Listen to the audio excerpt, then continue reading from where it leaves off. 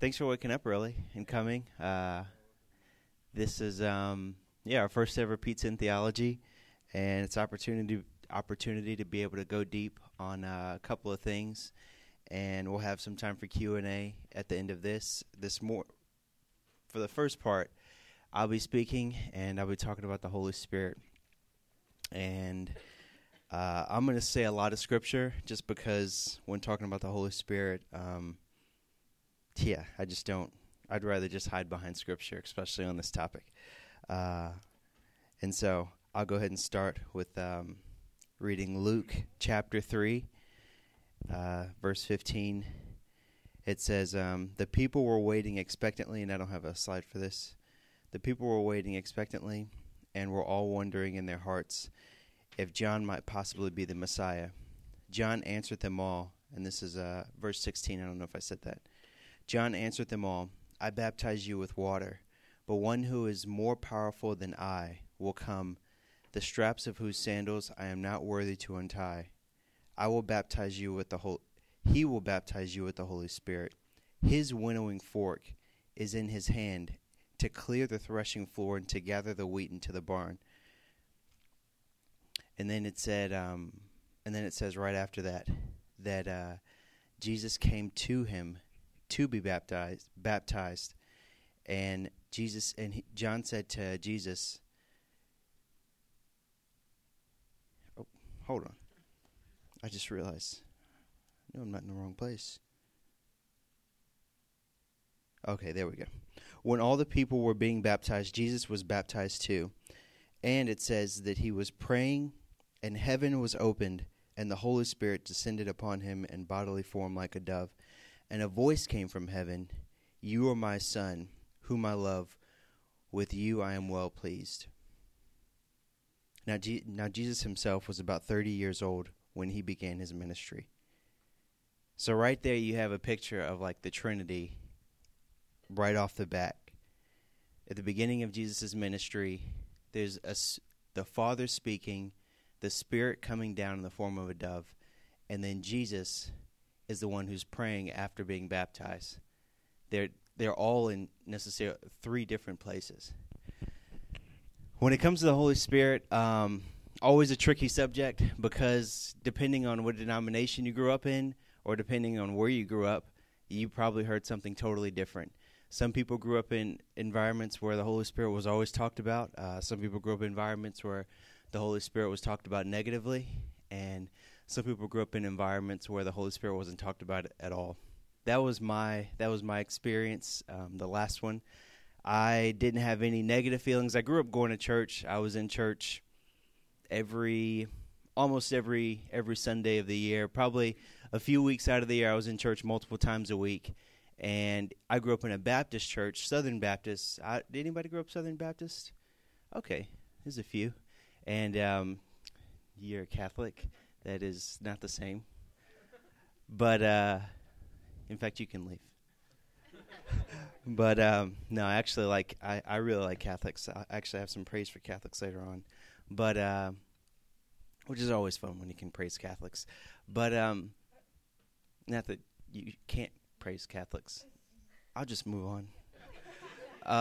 So regarding my experience, basically when it came to the Holy Spirit, it was the reason I knew that the Holy Spirit was something was because people got baptized and I saw it.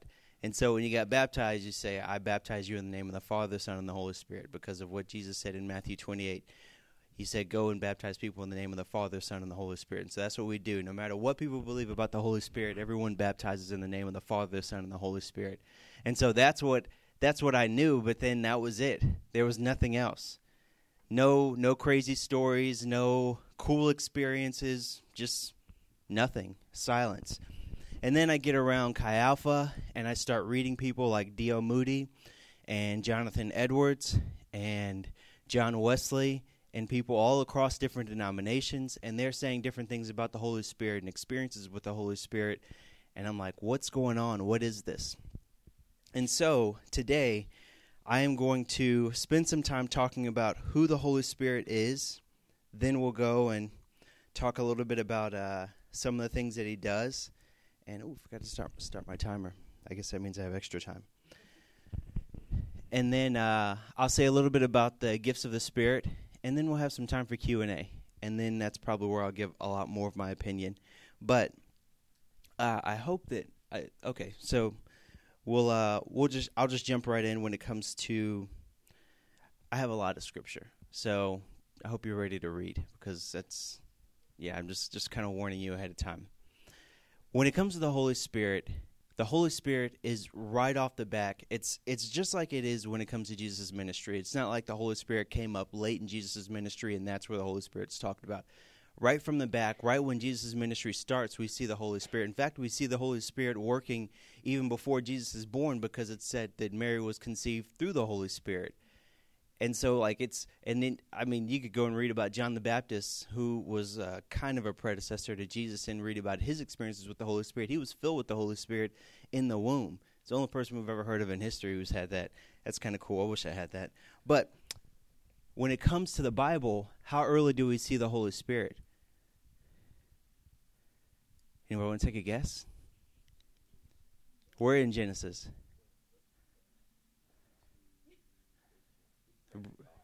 What'd you say, Brandon? All right, well, let's see. I think Brandon said this. In Genesis 1, it says, "In the beginning God created the heavens and the earth was formless and empty. Darkness was over the surface of the deep, and the Spirit of God was hovering over the waters." The Spirit of God was hovering over the waters. So we see the Holy Spirit involved in creation. And then it says in Genesis 6:3, the Holy Spirit is mentioned again. It says, "Then the Lord said, My Spirit will not contend with humans forever, for they are mortal, and their days will be 120 years old." Basically, there's a lot of sin going on, a lot of really bad things going on, and God was like, "My Spirit will not dwell with you forever. We're going to shorten your lifetime so that the Holy Spirit can be less grieved." And I'll get into that in a second. But you see the Holy Spirit dealing with men, interacting with men. Some things about the Holy Spirit, and I should have this up here, but the Holy Spirit, a couple things about what the Holy Spirit is not. And I think I have that up here. Yes, the Holy Spirit. Before I say what the Holy Spirit is, I want to say a couple things about what the Holy Spirit is not. The Holy Spirit is not enthusiasm and excitement. Those are great things, but that's not the Holy Spirit. When you feel all excited and emotional, that doesn't mean that's the Holy Spirit. You can be excited and emotional with having experience with the Holy Spirit, but that's not how that works. Also, the Holy Spirit is not energy. It's not like just some vague energy where it's the Holy Spirit is just there and he just kind of passes through you, but it's that's not how the Bible describes him. He's not this vague energy. And also, another thing the Holy Spirit is not is he's not a physical, material body. A couple times we have interactions where the Holy Spirit is seen as the Holy Spirit coming down in the form of a dove. But we don't really have any descriptions as the Holy Spirit. And even God the Father is not described as having a body in the same way that we do either. Only Jesus came down and the Word became flesh. Jesus became flesh. That's why he was distinct. But the Holy Spirit is a spirit. Now, in saying that he is a spirit, he is a person. And that's the first thing I want to say about what he is. The Holy Spirit is a person. A person. Not like Casper the Friendly Ghost where, you can kind of see him and he's around and, well, actually only if you're that special girl who could see him and a few other people, then they could see Casper. But for the most part, most people can't see him. It's not like that. He's not a ghost. He is a person. He's a person in the Godhead. He is the third person of the Godhead. In fact, we have it in Genesis 1, going back to Genesis 1 again, and I think I'm skipping. I should be skipping ahead to say this, or maybe I'm not skipping anything at all. It says, "When human beings began to increase in number on the earth and daughters were born to them, the sons of God saw that the daughters..." Oh, Jordan. I'm reading Genesis 6. My bad. Go back. Or go forward. Genesis 1, 26 and 27. It said, "Then God said, Let us make mankind in our image, in our likeness, so that they may rule over the fish in the sea and the birds of the sky, over the livestock and over all the wild animals, over all the creatures that move along the ground. So God created mankind in his own image. In the image of God he created them. Male and female he created them. Let us make mankind in our image. God is talking to himself. It's the three persons interacting. That's a first picture that we have of that. And some people are like, oh, that's a stretch, but I don't think it is. It's consistent throughout Scripture where we have these interactions where God the Father, God the Son, God the Holy Spirit are all interacting with one another. That's why Jesus goes so far to say things like, if you've seen me, you've seen the Father. And then we'll read some scriptures later on where Jesus says specifically, if you have seen me, the Holy Spirit has come. He will come to glorify me. And basically, I am a demonstration of the Holy Spirit, just as I am a demonstration of the Father as well. If you've seen one, you've seen them all. They all share the same character.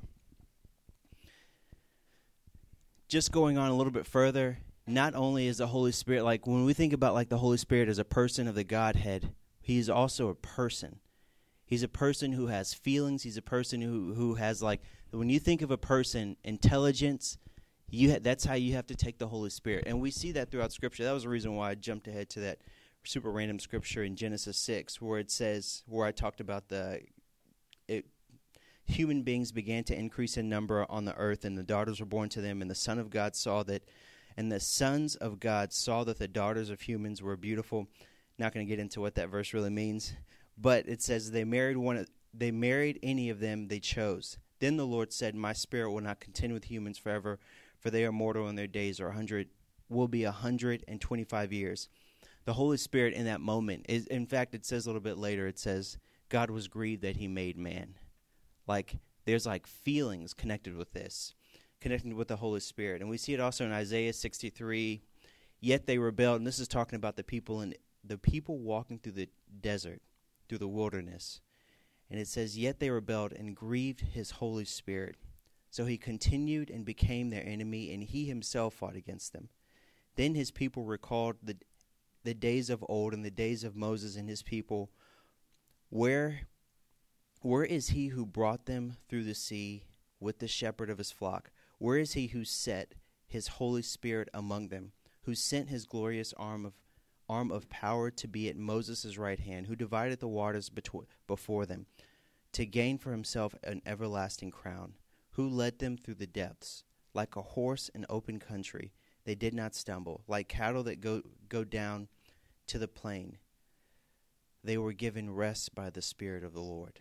This is how you guided your people, to make yourself a glorious name. And then in 1 Thessalonians 5:19, it says, do not quench the Spirit. These are just some of the verses. There's many verses that talk about the Holy Spirit interacting with people in a way where there's responses, where there's frustrations and excitements. And then the other thing I want to say about who the Holy Spirit is Jesus started pointing at the very end of his ministry. He started pointing to the fact that, hey, I'm not going to be here anymore, and there's going to be someone who's going to replace me. And we see that working itself out after Jesus died, because when people prayed, they said they when they prayed, there was a calling upon the Holy Spirit to come and intercede and work in their situations. It wasn't a calling out to Jesus. It wasn't, hey, Jesus, come back. Hey, Jesus, come back.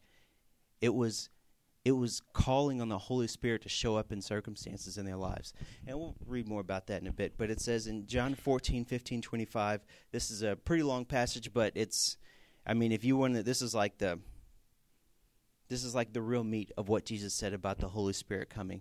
He said, if you love me, keep my commands. We always hear that verse. But then right after it, it says all this, and we hear little about this. And I will ask the Father, and he will give you another advocate. Or it's in some translations it says, or versions it says, comforter, to help you and be with you forever, the Spirit of truth. The world cannot accept him because it neither sees him nor knows him. But you know him, for he lives with you and will be in you. For he lives with you and will be in you. Will be in you. I will not leave you as orphans. I will come to you. Before long, the world will not see me anymore, but you will see me. Because I live, you also will live. On that day you will realize that I am in my Father, and you are in me, and I am in you. Whoever has my commands and keeps them is the one who loves me. The one who loves me will be loved by my Father, and I will love them and show myself to them. Then Judas, not Judas Iscariot, said, But Lord, why do you intend to show yourself to us and not to the world? Jesus replied, Anyone who loves me will obey my teaching. My Father will love them, and we will come to them and make our home with them. We will come to them and make our home with them. Anyone who does not love me will not obey my teaching. These words you hear are not my own. They belong to the Father who sent me. And this I have spoken while still with you. And then Jesus says in chapter 16, But when he, the Spirit of truth, comes, he will guide you into all truth. He will not speak on his own. He will speak only what he hears, and he will tell you what is yet to come. He will glorify me, because it is from me that he will receive what he will make known to you. All that belongs to the Father is mine. That is why I said the Spirit will receive from me what he will make known to you. The Holy Spirit will demonstrate Jesus to all of us.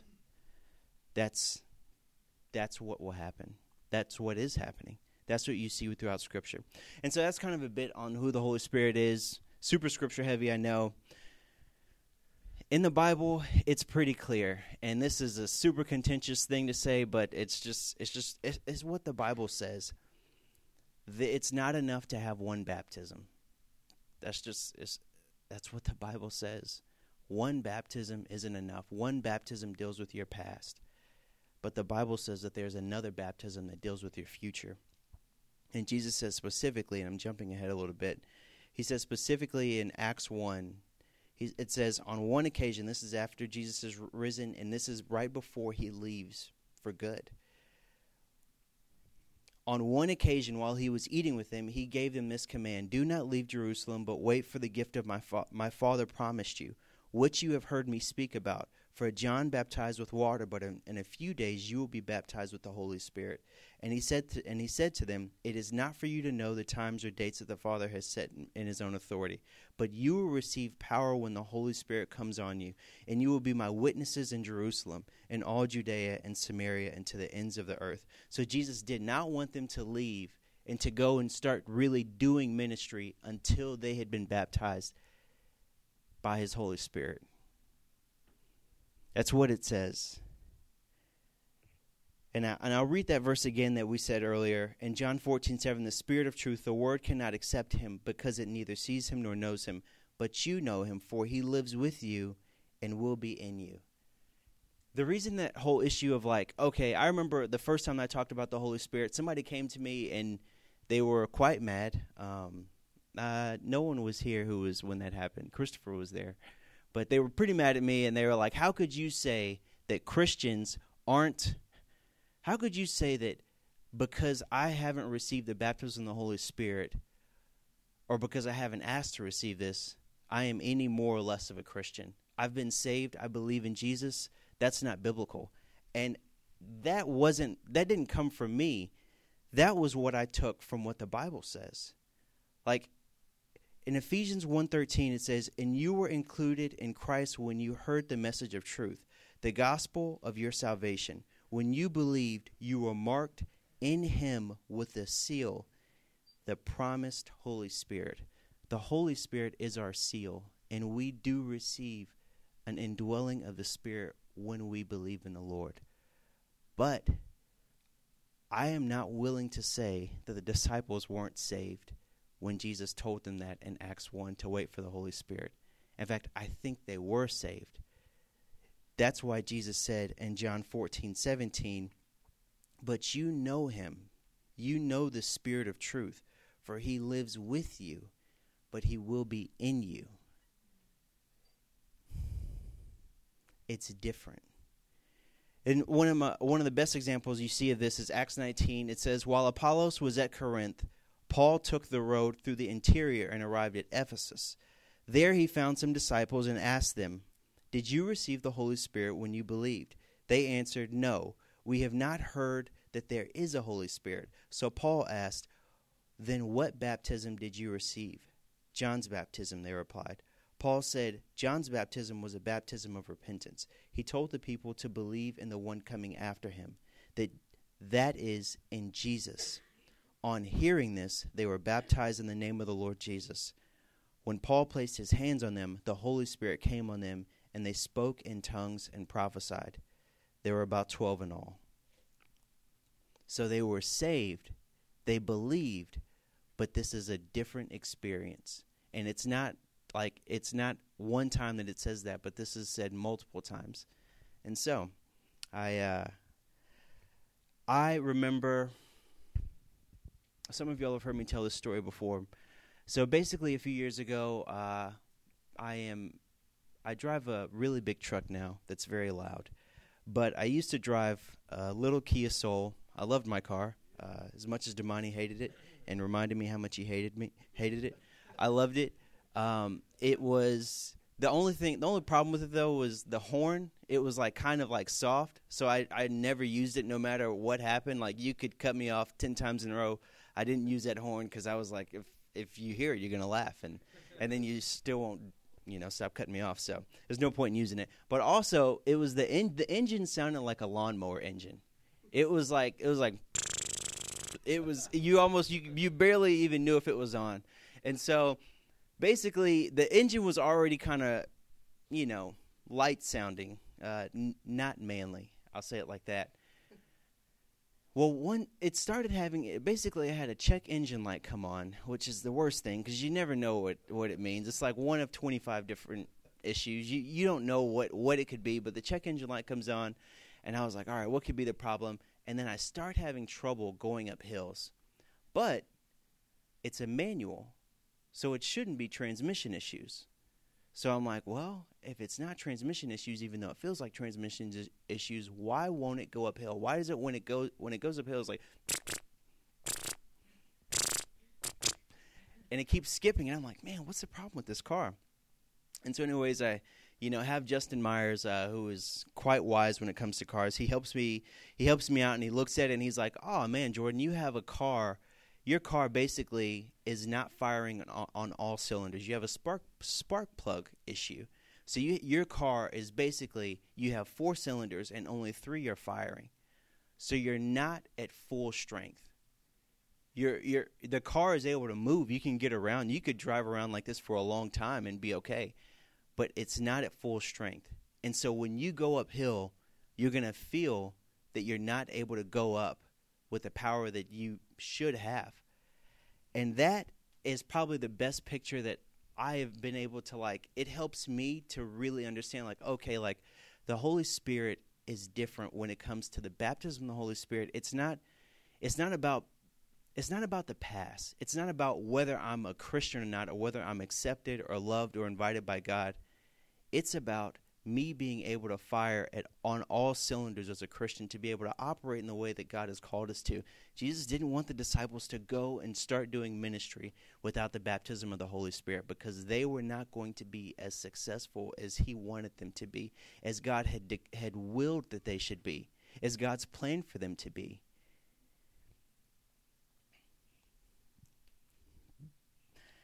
That is usually not the reason why people that. In that one instance, and a few other times, I've heard people be a little frustrated about how dare you say that I am not already the Christian that I ought to be.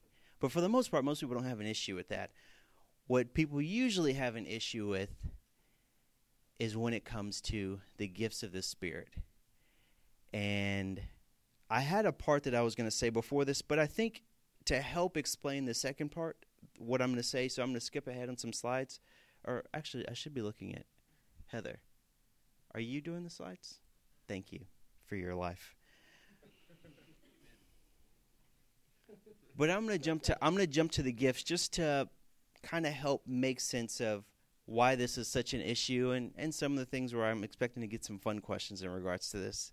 The first time that not tongues, but just the gifts of the Spirit are mentioned in general in regards to exclusively to tongues, though, is Mark chapter 1 or 16. It is Jesus kind of giving his Mark version of the Great Commission. He said to them, "Go into all the world and preach the gospel to all creation. Whoever believes and is baptized will be saved, but whoever does not believe will be condemned. And these signs will accompany those who believe. In my name they will drive out demons. They will speak in new tongues. They will pick up snakes with their hands. When they drink deadly poison, it will not hurt them at all. They will place their hands on sick people and they will get well." And the Lord Jesus had spoken to them and was taken up into heaven and sat at the right hand of God. Then the disciples went and preached everywhere, and the Lord worked with them and confirmed his word by his signs, by the signs that accompanied it. This is such a contentious issue when it comes to gifts that a lot of people don't even think that should be in the Bible.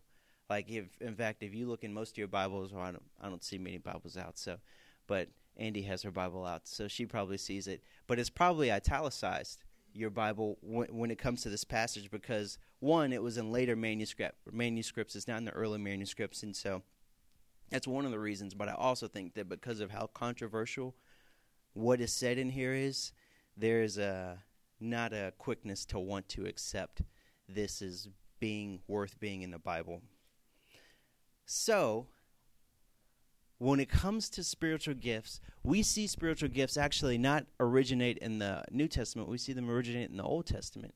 And the first time that we see someone filled with the Spirit in order to be able to do a task is, if anybody remembers, Lennon Nolan said it. It was in Exodus, and it had to do with some very artsy people and builders, arts and crafts. Yeah. They were the first people empowered to be able to do a task by the Holy Spirit. And then later on, we see more people have this. We see Moses, he's a prophet, and it says the Spirit empowered him to be able to do that. We see Samson, the Spirit of the Lord came upon him, and he did some crazy things when it came to strength. We see other things where David was able to, what was the scripture with David? I lost it. Oh, when it came to building the temple. The Holy Spirit empowered him to be able to build the temple. We see the Holy Spirit come upon many different people to do specific tasks. We even see other people, non-believers, notice the empowerment. So when it came to Pharaoh, when he saw Joseph, he said, I'm going to butcher this verse, but he said, what other man is there like Joseph where the Spirit of the Lord is on him in such a way? Like, even he noticed that the Spirit of God was on him to be able to lead well. Like, that was one reason why he had him become his administrator for his entire whatever. I'm not going to say dynasty. What do you call it? I guess kingdom? Not administration. Empire? I'm not satisfied with any of these words. We'll just put a blank there for his blank. Whatever that is. Reign. That's not good enough either. I don't know. Maybe it's a me problem. I don't know. I don't know what I want. I'm so confused. But in 1 Corinthians chapter 12, we have a detailed look of the gifts of the Spirit in the New Testament. And if you want to read more about it, 1 Corinthians chapter 12, 13, and 14 is just it's just real deep. Paul goes way into it because he's working with a church where the gifts of the Spirit are present, but they're abused. And so he's trying to clean it up. So he says, "Now about the gifts of the Spirit, brothers and sisters, I do not want you to be uninformed." This is verse 1. Verse 4, "There are different kinds of gifts, but the same Spirit distributes them. There are different kinds of service, but the same Lord. There are different kinds of workings, but in all of them and in everyone it is the same God at work. Now to each one the manifestation of the Spirit is given for common good." For common good. The manifestation of the Spirit is given for common good. Not to build you up, but to build everyone else up. So that's the reason for this. That's what he's saying. Now to each one, the manifestation of the Spirit is given for common good. To one there is given the spirit of wisdom, to another the message of knowledge by means of the same Spirit, to another faith by the same Spirit, to another gifts of healing by that one Spirit, to another miraculous powers, to another prophecy, to another distinguishing between spirits, to another speaking in different kinds of tongues, and to still another the interpretation of tongues. All these are the work of one and the same Spirit, and he distributes them to each one, just as he determines. And I'll go ahead and keep reading. It says, now you are the body of Christ, and each one of you is a part of it. And God has placed in the church first apostles, second prophets, third teachers, then miracles, then gifts of healing and helping, of guidance, and different kinds of tongues. Are all apostles? Are all prophets? Are all teachers? Do all work miracles? Do all have gifts of healing? Do all speak in tongues? Do all interpret? Now eagerly desire the greater gifts. I didn't want to read all of chapter 14, but I'm going to say some things that have to do with chapter 14 that you have to look in chapter 14 in order to find them. This is what this tells me as I read this and as I look at other things in the New Testament related to this. First, spiritual gifts weren't weird to anyone at the time. When tongues were brought up or when other spiritual gifts were brought up, nobody was surprised where it was like, oh, snap, what did you just say? Oh, so you're going to talk about the gifts of the Spirit right now. Oh, okay. Yeah, I wasn't expecting that. Like, that didn't happen. That didn't happen. Like, it was normal. It was so normal that people weren't surprised. Other things that we see, well, I'll just say it. When it comes to speaking in tongues, it said this is unique because some people I've heard, some people I really respect have said things like, oh yeah, well, the gifts of the Spirit, specifically tongues, aren't needed today. They're not for today. It says that tongues shall cease, and they have ceased. But the context of when it says tongues shall cease, it's not necessarily talking about this, but also, and tongues will cease as well as preaching. Preaching will eventually cease, and missions will cease, and evangelism will cease. These things will cease because, when the end comes, this stuff won't be necessary. Prophecy won't be necessary. Healing won't be necessary. We'll have new bodies. These things will cease, but certain things will not cease. I could go into that further, but I'll just may come up later. I've heard people I really respect say this. Tongues are only for the need for missions in regards to going and speaking languages that you don't understand to whatever people group you're in front of. But that's not what it says right here. This is a different kind of tongue than the tongues that we see at Pentecost. And I didn't read the whole account of Pentecost because I just didn't want to read that much more scripture. I can only fit so much scripture in the time that we have. They spoke at Pentecost, and there were a bunch of different tongues, and a lot of people recognized their own tongue being spoken as they were speaking in tongues. So they didn't realize what they were saying, but the other people around them were, oh, you're speaking in my language, and you're talking about the glory of God. Oh, wow. But right here, this is a different kinds of tongues, and it says this kind of tongue is said out loud, and then there's an interpretation given. So that's not abnormal to them. That's what Paul is like. Oh yeah, that's what it is. That's what tongues are. And then he talks about in chapter 14 how there's praying in the Spirit as well. So we have almost three different types of tongues. We have the tongues where somebody is praying, like somebody is declaring something in another language, and then somebody else recognizes it in that language, and they're like, oh, wow, that's amazing what you're saying. And then we have another kind of tongue where it needs a special interpretation because it's not understood what's being said. And then we have that specifically said in chapter 14 where Paul says, look, it's not good to pray in the Spirit all the time because if you pray in the Spirit all the time, then people won't know what you're saying, which means that there's an acknowledgement that sometimes when tongues are happening, the language is not always understood. So it's not specifically for this overly practical use where it's like, oh, tongues are only to be able to preach to a people in a different language. I hope I didn't lose you on that. And if I did, then you can ask me about it in the Q&A. But another thing that jumps out to me that he says, tongues is at the end of both lists. And he specifically starts at what's better, what's the greatest, and what's the least.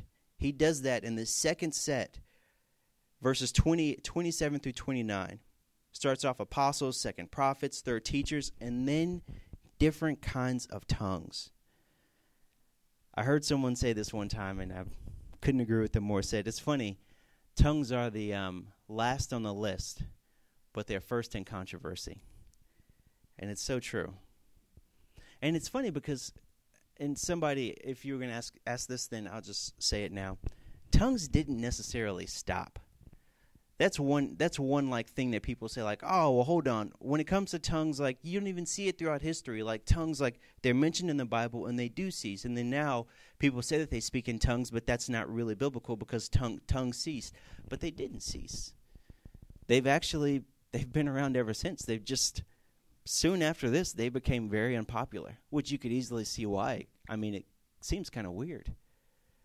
And so it became so unpopular that people said, oh, yeah, this isn't biblical. But if I'm not mistaken, 2nd century, a guy named Montanus, not Montana, but Montanus, he was like, hey, the church is kind of cold. It's kind of dry. Let's go and pray for the Holy Spirit to come. Let's pray for a second Pentecost, basically. The church isn't doing well. We need the Spirit to move. So they pray, and they start seeing miracles happen. And one of the things that they see are tongues. And anybody ever heard of Tertullian or Irenaeus? These were really big early church fathers in like early centuries from antiquity. And basically, they were like, oh, yeah, what's going on here is biblical and really good. And so it went on for a while, but then Rome, the Roman government, saw it and was like, oh, this is really weird. So you know what? We're going to say that this is heretical. And so all of a sudden they started saying, oh, yeah, this is heretical. This is not right. And then later on, we see other accounts where, I forgot his name. I was going to say Platonius, but he's not Platonius. He's a 4th century guy, and his ministry, you can't forget his name.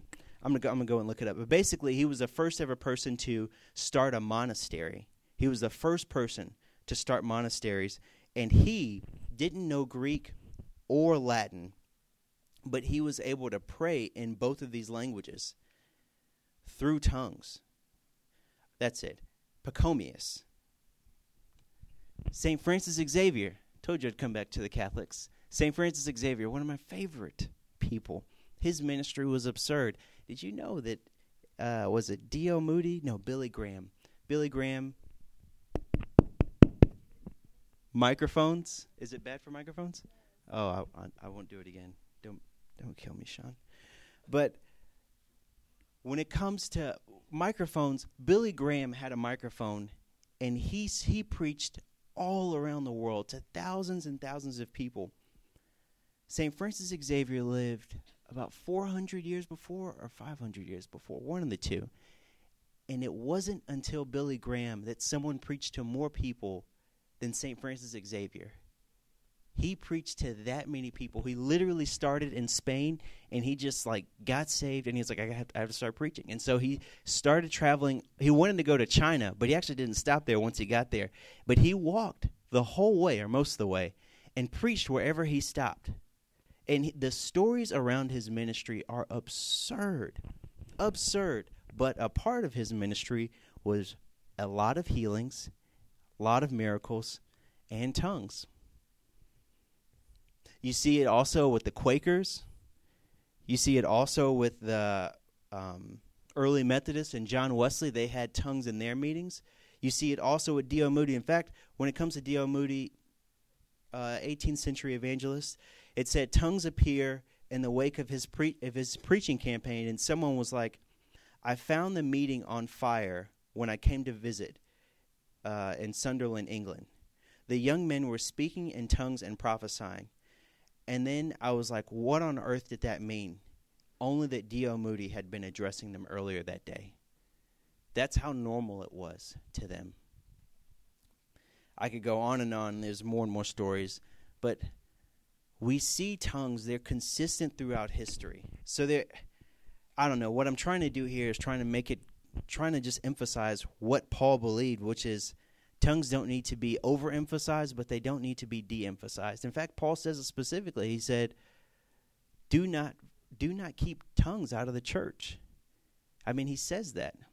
And to me, I feel like I would be doing discredit to the kingdom to try to remove tongues, to try to write them out of the Bible. And the reason I'm hitting tongues so hard is because usually people don't really argue about the other ones that much. Some people are willing to throw the entire baby out with the bathwater, but most of the gifts of the Spirit, people want to see. What? You don't like that? I'm sorry. And I have a baby too. I'm so sick. Help me.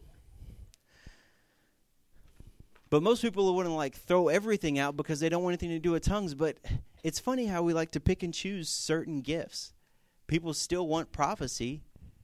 They still want words of knowledge. There's a lot of things of the Spirit that we still want. We just don't want certain things because we think that they're weird in some way. And just the thing about that, whole being weird kind of thing, when it comes to being filled with the Spirit, yes, will you be weird? If you are filled with the Spirit, you will be weird. You'll be quite weird. But you won't be like you won't be like a zombie walking around campus where you can't control yourself and you're just the Lord told me to say this, and then you walk somewhere else, and it won't be like that. I'm sorry, I'm killing this mic. But you will be weird. Will you feel less at home in this world? Yeah. Will you feel more like an outsider because your master is not the things of this world? Yeah. Will you care about people more than they care about themselves? Yeah. That's weird. That's not normal. Will you love yourself enough to say no to certain things that could destroy you? It will destroy you? Yeah. Will you love moderation? Will you love joy? Yeah.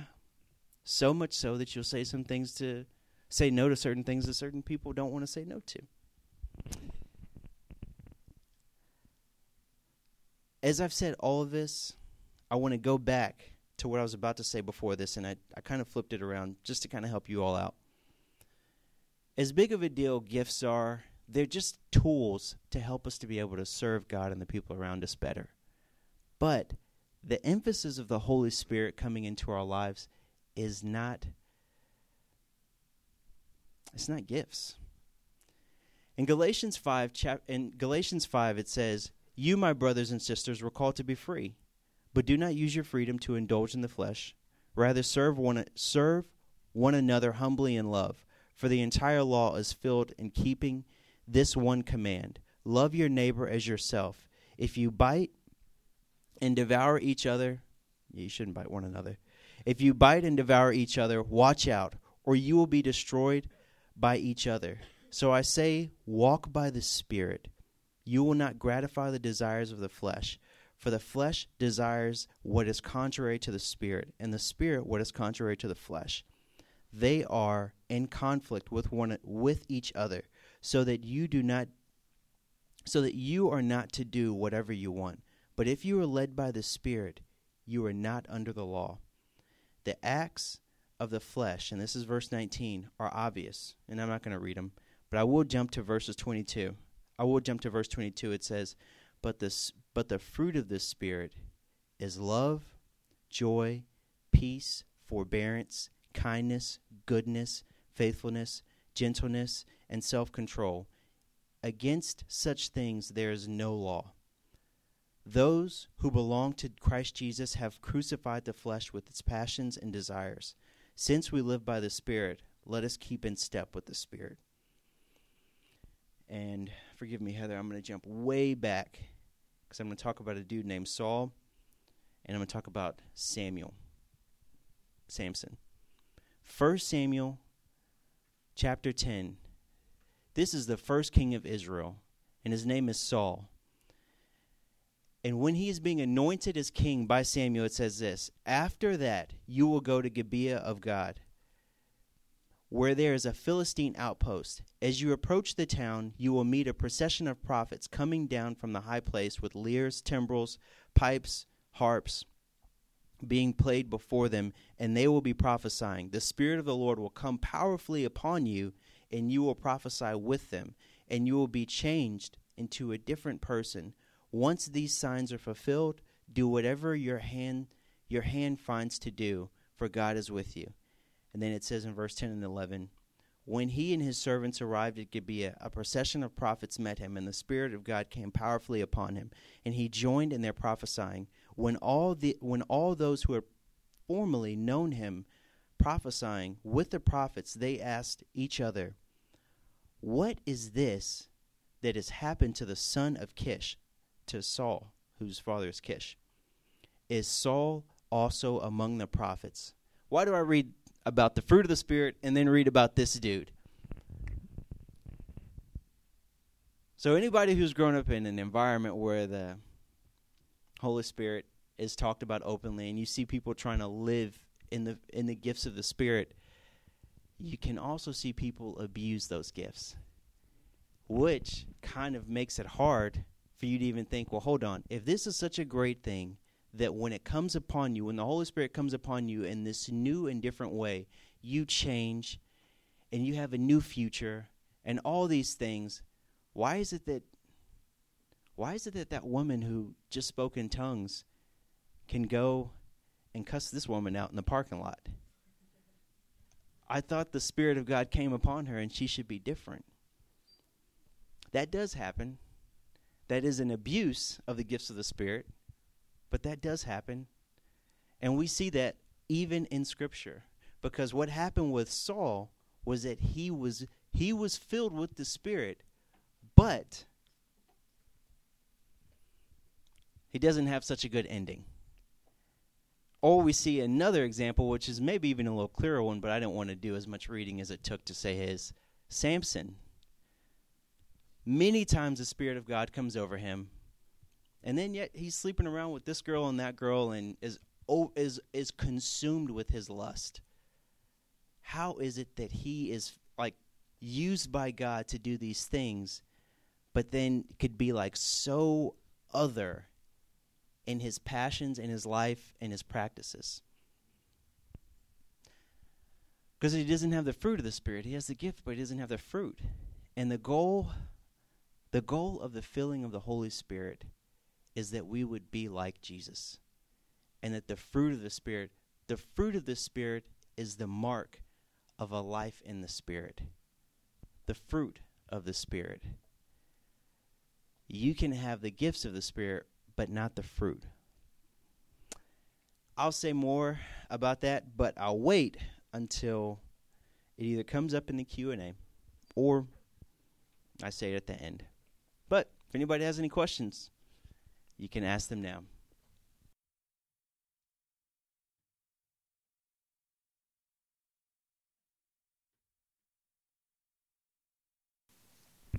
Sorry, this one. Yes, so if you want to ask questions, you can come either here or to that mic. Please speak clearly because this is getting recorded, and then stay up here so that Jordan can address you.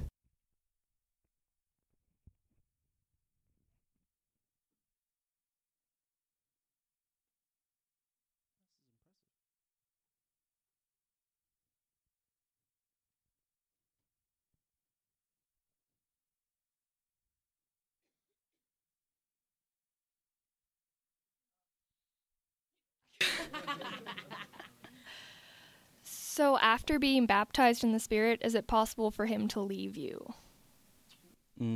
That's really good. When it comes to indwelling, I don't see anything in Scripture that says that you would lose the Spirit. But when it comes to being able to operate in the gifts of the Spirit, yes, you do see that. You do see where people aren't used by God continually in the same way that they would hope to be. And so that is, yeah, that's my answer. Is that sufficient, or do you have? Okay.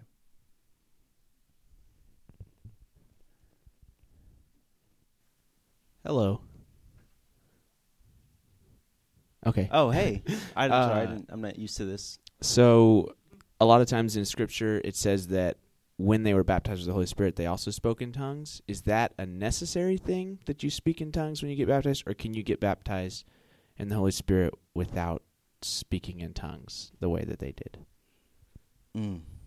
What a question. What a question.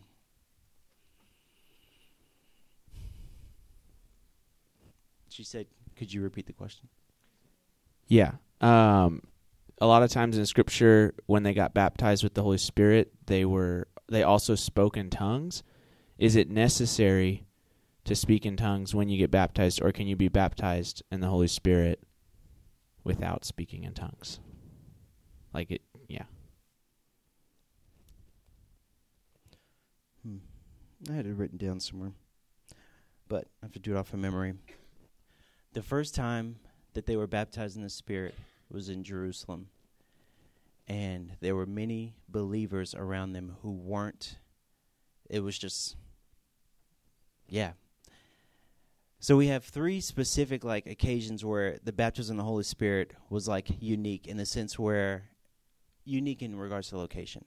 First, Jerusalem. The second should have been, the third was Ephesus, and the second should have been, Jordan, don't forget it now. It's not Corinth. It's not Jordan. Well, the first occasion, it had to do with including everyone to show them hey, this is not an exclusively Jewish thing. This is beyond Jewish. And it involved a lot of people from a lot of different, it was beyond Jerusalem. And so it involved a lot of different people from a lot of different languages. Believers who were outside Jerusalem who were brought in and invited in. The second place was unique in the sense where it was the center of Roman authority. I almost remembered it. It was the center of Roman authority. And it was okay, not only does this include those who have a Jewish background, but it also had to do with people who were okay, this is even for the Romans. So it opened up the Jews' mind to the fact that, this isn't just us. In fact, that's why they went and talked about it afterwards and hey, they even prophesied and spoke in tongues, and they're oh wow, yeah, I guess that was legit. And then later on, it was in Ephesus, which meant not even just Rome, but also going all around the world, because it was Asia, the seat of Asian power, Eastern religions, and Eastern pagan religions, and that was in Ephesus. So you're why am I taking this roundabout way? I've heard some say that the reason for this was because that's what had to happen in order for it to open up the eyes of everyone involved to be way more inclusive, because Jesus told them to go and preach all around the world, but they don't go all around the world. They stayed in Jerusalem, and then only when persecution came, that's when they finally left. And it was only when they were forced out, which I know God had had a big part to play in that. When it comes to the gifts of the Spirit, there are those who say that only if tongues accompany the experience of you knowing that you were baptized in the Holy Spirit, only if tongues accompany it will you be sure that it was the baptism of the Holy Spirit.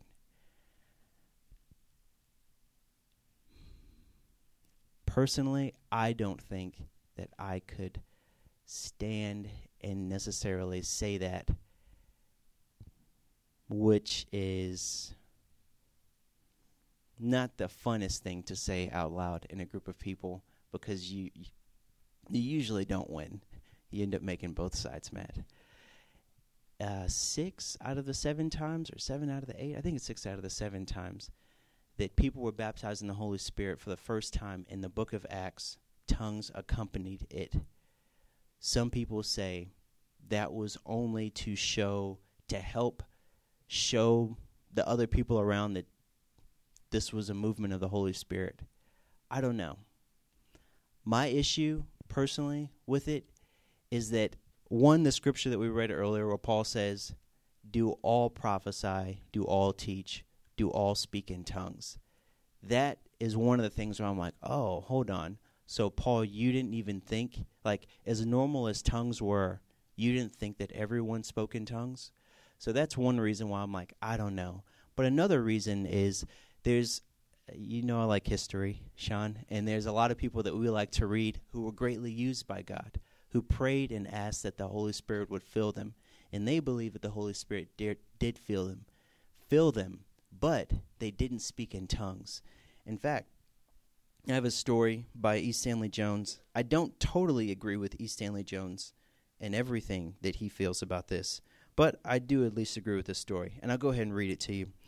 It says, basically, it says that he was a veteran missionary. We always quote his books and stuff.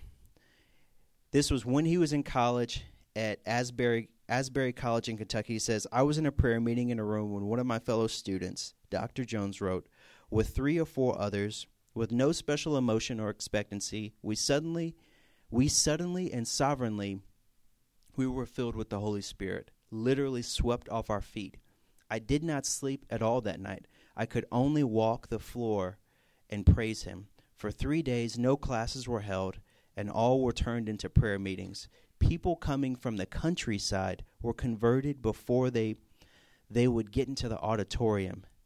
They would drop on their knees on the campus and be converted. There was no preaching, only praying and testifying to release and victory.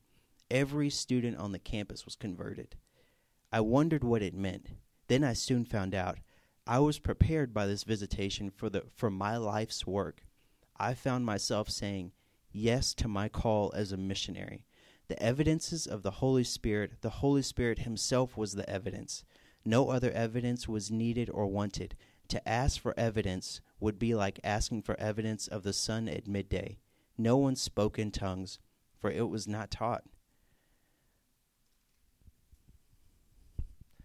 That is one of many people's stories. Another person that we really like to read, I'm not going to say his name, but he was extremely gifted when it came to teaching and preaching. We quote him often, and it's, many years since his death, but we quote him often. And he prayed and asked for the Holy Spirit, and he believed that he was baptized in the Holy Spirit. Then some people came to him and asked him, did you speak in tongues?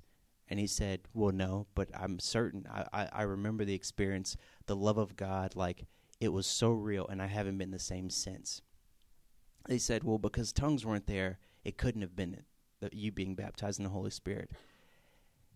And he made the mistake of getting so frustrated about that he was like, fine, if that's what you're going to tell me, then I'll throw the baby out with the bathwater. And he was just like, maybe the baptism of the Holy Spirit isn't even for today, when he was so sure of the experience that he had, just because he was frustrated over people telling him that he wasn't baptized in the Holy Spirit, when he was so sure that God had gifted him uniquely when he had asked for this. And the crazy thing about it is, we don't know anything about those people who, had said that stuff about him, but we do know his name, and we do read his stuff, and we do respect him greatly, and we sure do act like the Lord gifted him. I'll also say this, and this is probably the biggest reason, and I'm giving you a very long answer to say this because it deserves a really long answer. The biggest reason why, as much as I am a supporter of tongues, I cannot say that it is like you have to speak in tongues to know that you are baptized in the Holy Spirit, because that just seems so opposite of what I read when I read the Bible. I like patterns. Y'all know I like patterns. And when I read Scripture, I see patterns where nowhere else in Scripture are we called to look at signs as our certainty. But we're supposed to look to him, and he's our certainty. Faith and trust in who he is. So when it comes to my salvation, the worst thing to do is to go and say, oh yeah, I'm saved because I do good deeds. That's really, really bad. That's faith in works, and that's not faith in who he is, and that's not faith in the finished work of Jesus Christ on the cross. Like, and in the same way with the Holy Spirit, yes, there's you know, the saying, if you're going to believe in the Holy Spirit and the baptism of the Holy Spirit, you have to speak in tongues. But that just seems like trust in something other than God. And then I feel like it's really easy to see those unfortunate circumstances where you see people who have the gifts of the Spirit, but they don't have the fruit of the Spirit because their trust was in their gift and not in the giver of the gift. Because the gift of the Holy Spirit is the Holy Spirit. The gift of the Holy Spirit, that's the gift. And then the manifestations of that gift are a few things that he uses us to do his work. But that's a very long answer. Did I answer your question? You got a follow-up question for me? You gonna grill me some more? I didn't feel grilled, by the way.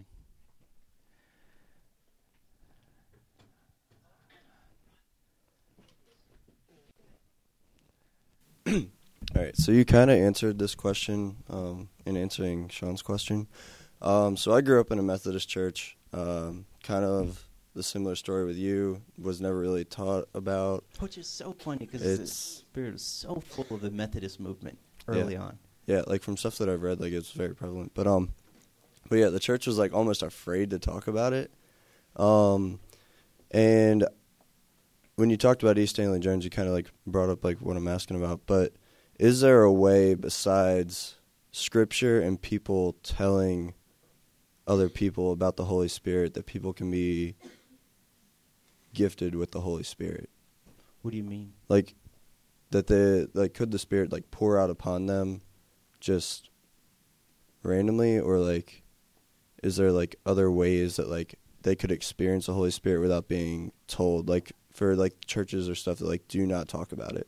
Yeah, I see what you're saying.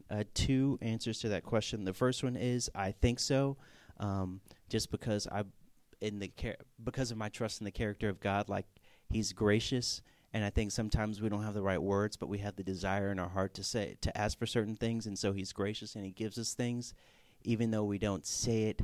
We're like saying everything around it. We just don't have the words to like put it together.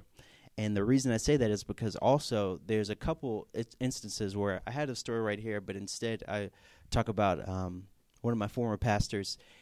His baptism in the Holy Spirit, he did speak in tongues, and he didn't know anything about tongues. He had never heard about it. In fact, he was kind of worried when he did because he was like, whoa, what is this? This is really different. And he went and asked his pastor, and he was like, oh, no, this happened. You're speaking in tongues. This is amazing. This is congrats. And he's like, oh, yeah, I guess this is amazing. And so like that was his introduction. And so but I've heard many stories of that happening where people were like really asking to like they were saying everything around asking to be filled with the Holy Spirit. They just didn't say it like explicitly because they hadn't yet learned that. Their heart was there, but their words weren't there yet. And so yeah. Okay. I'm not really sure even like how to ask this, but this is too tall for me.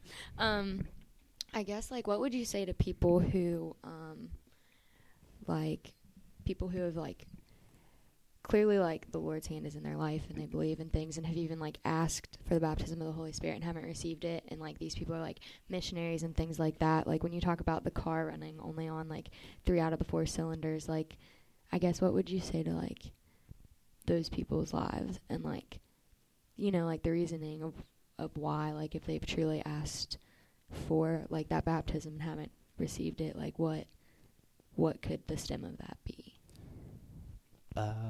If that makes sense. I think it makes sense. I think I have 2 answers.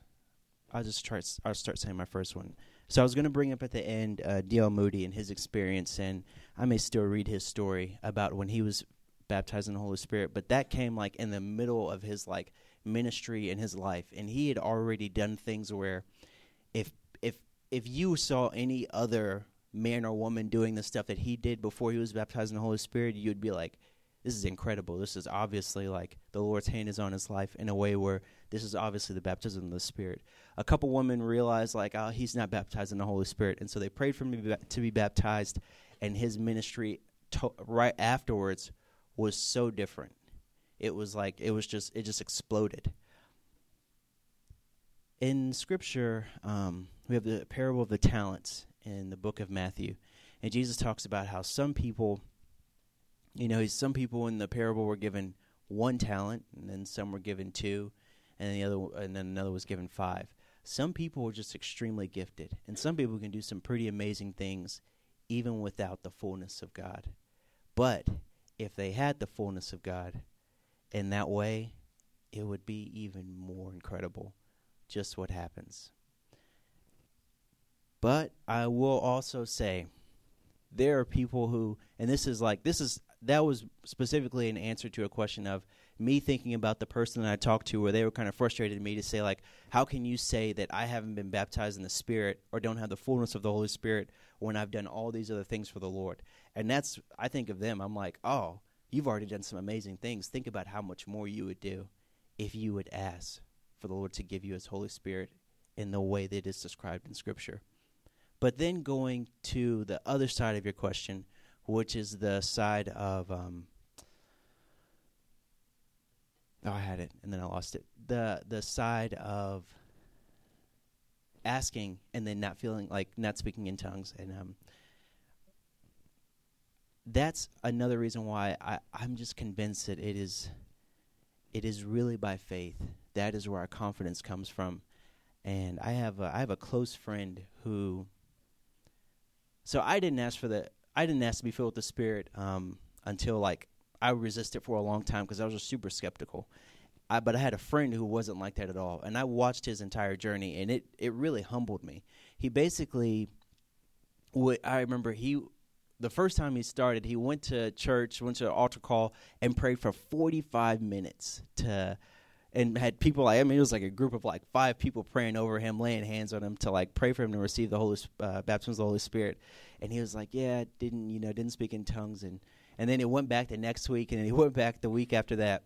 And then he went to one of our pastors, and he was like, what do you think? Like, I'm praying and I'm asking, but I haven't yet spoken in tongues. And he's like, man, honestly, I'm just looking at some things in your life, and I'm like, it really actually seems like you have been.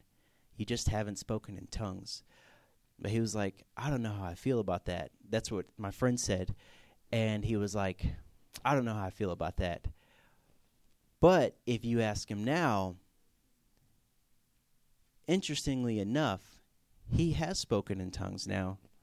But he also will tell you that he is convinced that he was baptized in the Holy Spirit long before he ever did speak in tongues. And so that is that's my answer. Does that make sense? Does that answer your question? I think we have time for like 2 more questions, maybe.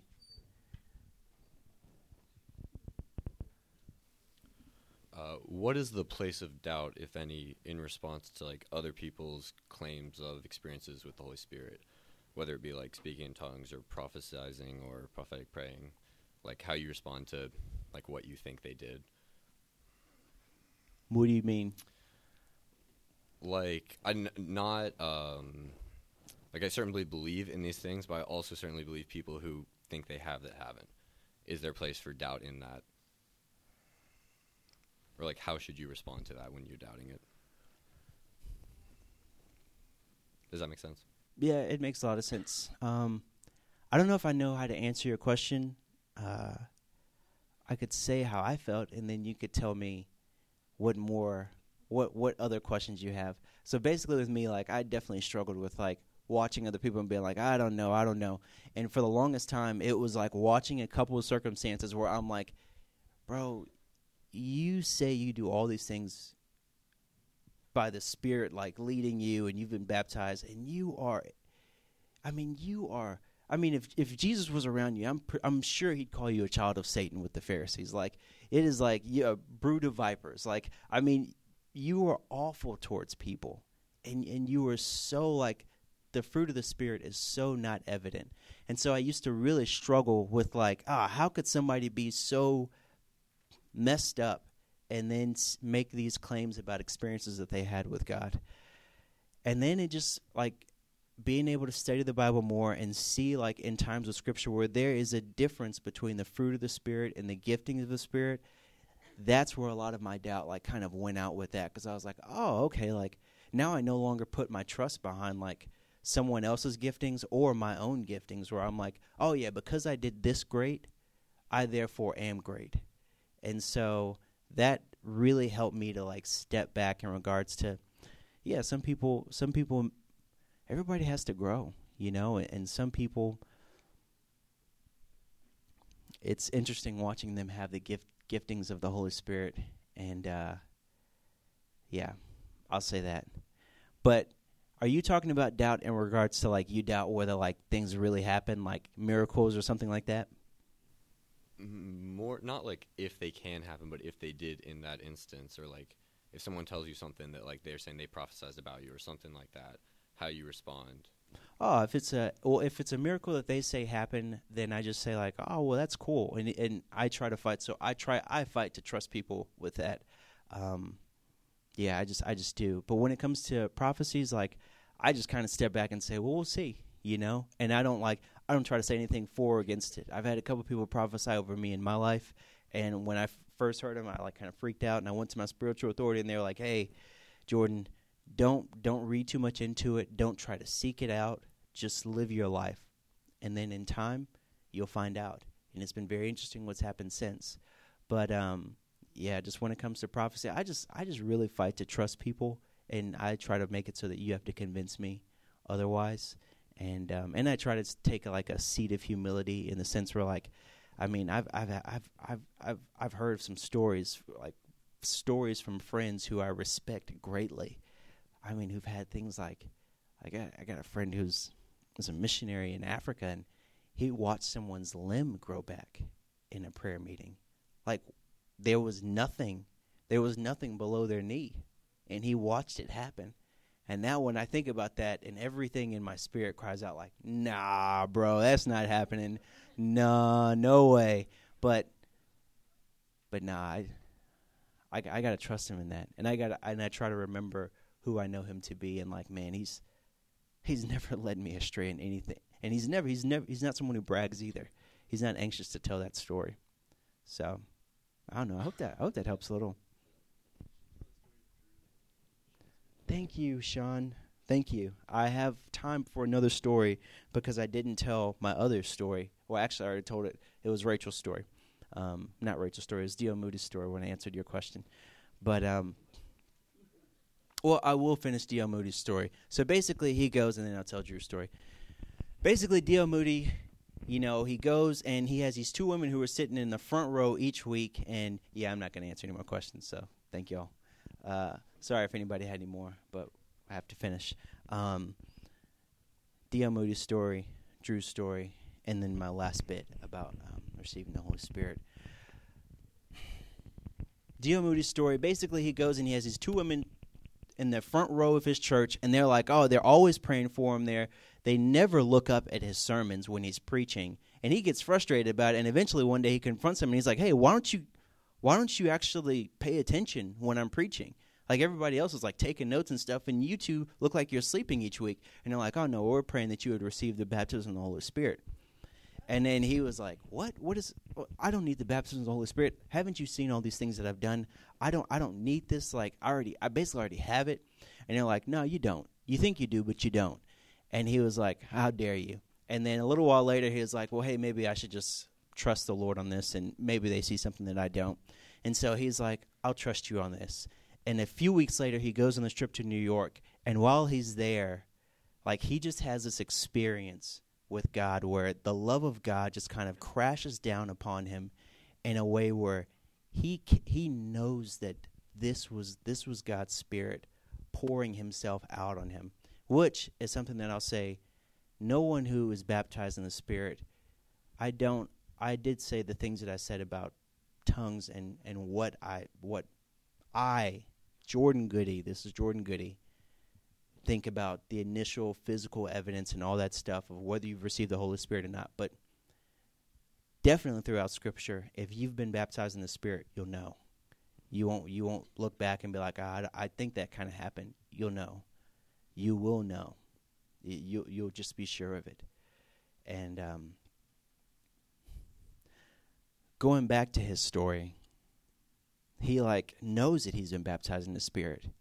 And he said this, and I'm going to try to say it verbatim. He said, I went back to preaching after that, and my sermons didn't get any better. My words didn't get any better. My actions didn't get much better. But the fruit of everything that I did was so overwhelmingly different because of this experience. And my life was different from that point. From that point in my life to the end, it was different. And then he says this, anyone who has not prayed to receive the baptism of the Holy Spirit, if your Christian life, if it's all these things happening and then you get saved and then there's silence and there's not this second experience, he said, I pity you, and you're missing out. You're missing out so much. That's DL's words. Sean's story about, it's my story, about one of Sean's guys. So in my path, to me, really letting the walls down when it comes to being open to the Holy Spirit, I was skeptic, back row butthole. By back row butthole, what I mean is, where we had Chi Alpha, there were people, because, a lot of the seats were full, there were people who, it didn't matter if the seats were full or not. They stood on the back row or in the back wall and just kind of sat there with their arms crossed, and they would stand and watch everything. And that was how they went. And that was me each week. Someone else in here was like that, but I'm not going to call him out.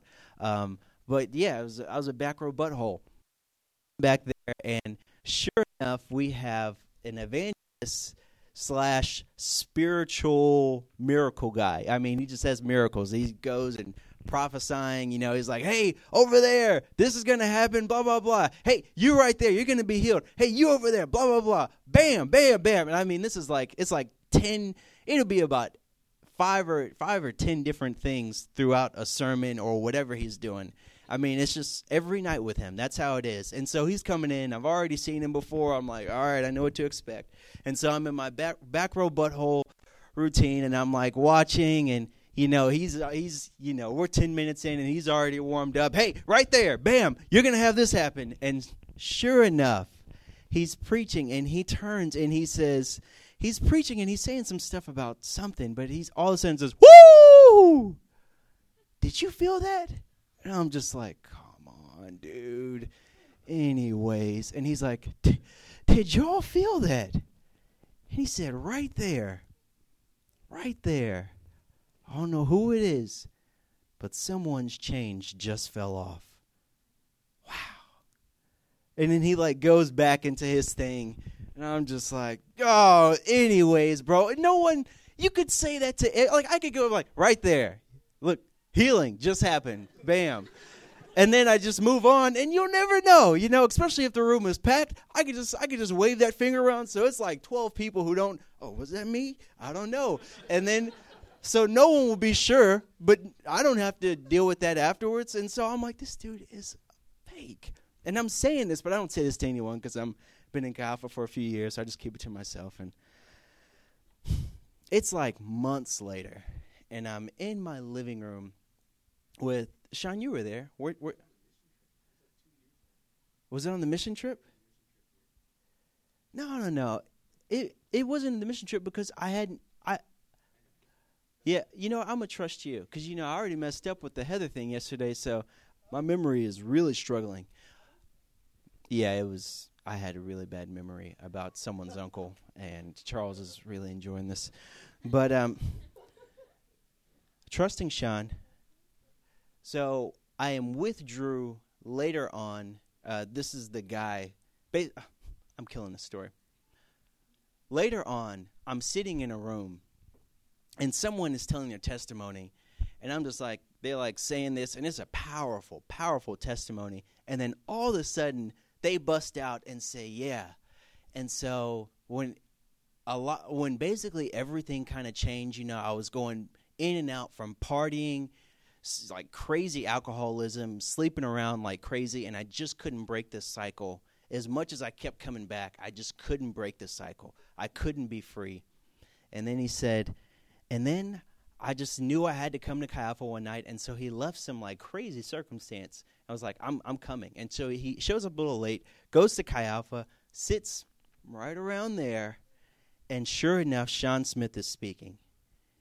And as he's telling this story, I immediately, my antenna goes up, and I'm like, oh, snap.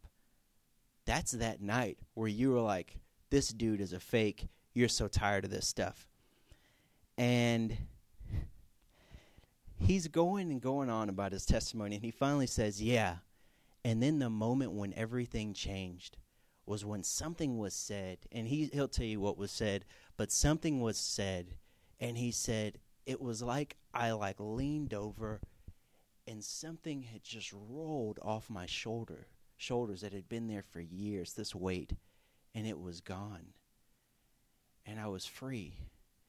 And then he says, and then Sean Smith turned to me and pointed to me and said, someone just got freedom right there. The chains just fell off. And I'm over here like, crap. Come on. Are you serious? And that was monumental in me. Like, I'm glad you reminded me of that, Sean. That was monumental in me just really bowing. And it's a great segue to like just to finish off. I didn't say much about accepting the Holy Spirit or inviting the Holy Spirit or asking for the baptism of the Holy Spirit.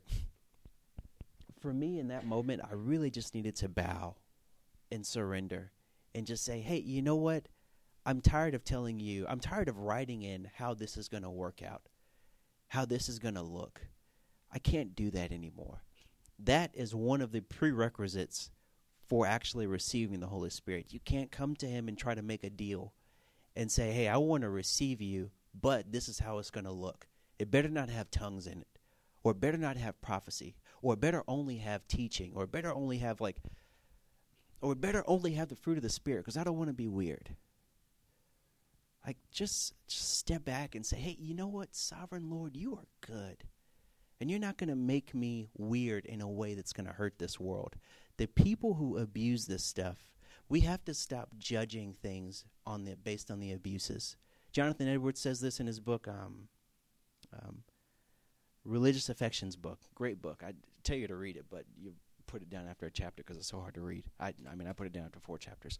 But which isn't that far in the book. It's not impressive. But he says this. He said, we should never judge a philosophy based on its abuses. You always judge a philosophy on its best example. And many people have thrown out the Holy Spirit because we just judge it based on the abuses. Some person who is gifted by God but does not look like Christ and does not have the Spirit working in them fully, that person should not be our reason for accepting or not accepting the Holy Spirit. We approach the Holy Spirit based on who he is, being in the Godhead, being like Christ in every way.